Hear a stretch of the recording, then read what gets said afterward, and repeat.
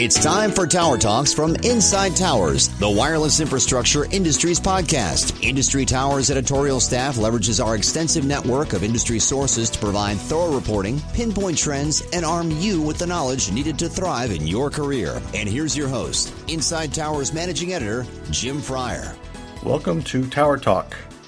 This is produced by Inside Towers, your daily newsletter for the telecommunications tower industry, so hope you will enjoy this version of it. And we will be bringing you over the coming year, not only interviews with people within the industry, but also talking with our editorial staff who will give us some insights into stories that have recently been done or happenings in the Beltway or at the FCC. In fact, we have Leslie Stimson, our Washington bureau chief, who will be joining us shortly. My name is Jim Fryer. I am the managing editor of Inside Towers. My background is I'm a print guy. I go back 30 plus years in the publishing business. So this is kind of a new medium for me. I hope you bear with us as we get our feet wet here. Those of you who don't know me, I started a company a long time ago. Old gray hairs out there might recall the Fryer's Site Guide, which was before computers. It was a directory of the tower industry in hard copy format, believe it or not. 6 volumes, covered the entire country, and would have your bookshelves groaning under the weight if you had the full set of Fryer's Site Guides. We eventually evolved that into an electronic product with Fryer's Tower Source, and then made it available as far as the database of the tower industry, where carriers, vendors, whoever, could use it to locate tower sites across the U.S. It's now in the good hands of people at Mosaic who have turned it, now it's not called Fryer's Tower Source, of course, anymore. It's just called Tower Source. And they were just recently bought by Ookla. So I'm sure it's evolving way past anything I could have ever developed. So and it's nice to see something you started evolve in such a terrific way. So that's who I am. And hopefully we'll be getting better at this as the interviewing and providing you with insights throughout the year. We're planning on doing this possibly every couple weeks to get it going, and then see where it goes from there. So thanks for checking us out. We will be with Leslie Stimson, our Washington bureau chief. Leslie, welcome. Thank you, Jim. I'm glad to be here. We're thrilled to have you, and hopefully the readers of Inside Towers are well aware of your coverage of the D.C. market, what's happening with the FCC. But since this is our introductory podcast, why don't you tell us a little more about your background and what you're doing here? Sure. I spent almost 10 years doing radio news, reporting and anchoring, and then I pivoted to print. And I've been doing print news about 20 years, mostly trade press and mostly broadcast trade press. I came to Inside Towers a little over 2 years ago. And we are grateful for those 2 years, because I think we've shown that we have pretty solid coverage of what's going on with not just with the FCC, but in the political world in general down there, and that's due to your expertise and your proximity as well. In fact, you were just at WIA just the other day. I was. Tell us about that visit. That was interesting. WIA moved recently. They used to have headquarters in Alexandria, so now they've moved out to Arlington on Wilson Boulevard, and I did get a chance to see their new headquarters recently. I met their new communications person, Amy Gabrielle Bartolik. She came from the American Bakers Association. She had done marketing for them. And it's interesting, there's a lot of technology involved with baking at the commercial level, so I learned a lot there. She went to Georgetown, has a master's in language and communications and a specialty in political science. They have a new lobbyist also. The reason they are moved already is because they need more space. They're growing. They've added another lobbyist, Kate Forsey. She works for Matt Mandel. And I got a chance to speak with the head of the organization, Jonathan Adelstein, for a little bit. I've known Jonathan for a number of years. I used to cover him when he was an FCC commissioner. Back then we spoke mostly about radio issues, specifically digital radio in all of its forms, terrestrial and satellite. and it's been fun renewing that contact. So it was good. Well, look forward to visiting them down there soon. There's a lot coming up in the near future down in D.C., so we're looking forward to getting into that. To kind of segue just slightly on that, Nate is going to be hosting a fly-in to D.C. That's going to be an interesting concept to see how that works out for everybody.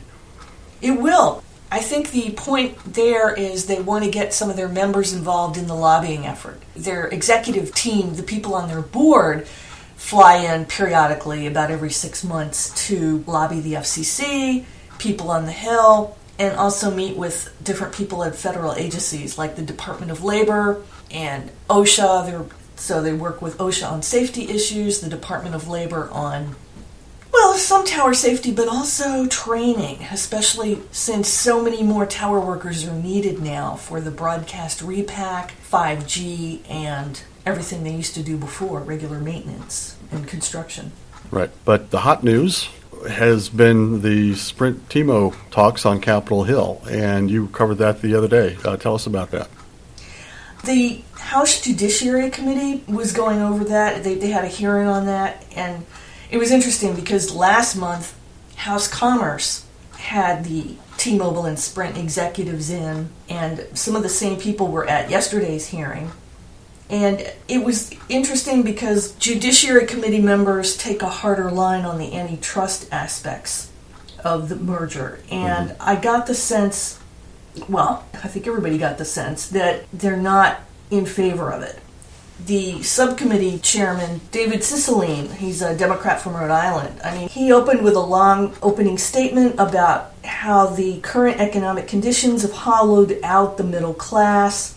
He doesn't think mergers like this are going to help those things. Jerry Nadler, he's the chairman of the full committee. He said he hasn't made up his mind yet, but he was bringing up some of the same economic conditions and how a merger like this could affect that. You know, what they say typically with this kind of a merger of two large companies, you're going to see higher prices for consumers, which would hurt low-income people, and they would lay off a lot of people. And both the executives of T-Mobile and Sprint, John Legere and Marcel Claure, they were saying no, actually prices would go down. And Legere said many, many times, it's in my business plan that prices will go down. He mentioned they had pledged to the FCC they wouldn't raise prices for 3 years. And so that raised the question, well, why put 3 years on it? Why not forever? And Cicilline tried to nail Legere down on that point, but Legere, he stuck to his talking points and just kept saying prices are going to go down and made the promise for 3 years. Mm-hmm. Now, I know we don't normally try to get involved as far as politics go, but does this seem to be breaking out along party lines? Yeah, to some extent, because after the long speeches in the beginning by the Democrats, Jim Sensenbrenner, Republican from Wisconsin, he got irritated because the very first questions that came up were about T-Mobile executives staying in the Trump Hotel. And couldn't they see how that looks, that they're trying to influence the deal? And Sensenbrenner said the questions should not be partisan. For a little bit after that, the Democrats stayed off that line of questioning, but it did pop back up later. The Communication Workers of America lobbyist, Christopher Shelton, he has consistently said if they merge, about 30,000 jobs would go away. He said they don't have a clear view into what exactly goes on at those two companies because they have no agreements with the employees of both. And Legere and Claure said, you know, our employees could join a union if they wanted to, they just have never wanted to. And Shelton said, no, that's not the case. One time they actually blocked the formation of a union. I think he was talking about T-Mobile. And he said they actually formed a company union to block the CWA from coming in, a tactic that hasn't been done in America since the 1930s. So that was pretty dramatic. Somebody looking into the old playbooks. Right. Interesting. Yeah. Well, so we're getting a lot of different opinions on this. Were there anybody from the infrastructure side? No, there wasn't. It was economists and the executives from the companies, the CWA representative. There was a representative of the Rural Wireless Association, Carrie Bennett. She's the general counsel. Now, they have had an interesting experience. They have roaming agreements with T-Mobile, but she said they're not reciprocal. So in other words, when a rural resident goes outside their area, in order to use their phone, they have to roam, and they roam on T-Mobile. But she said T-Mobile doesn't want its customers roaming in the rural area, so the agreements aren't reciprocal.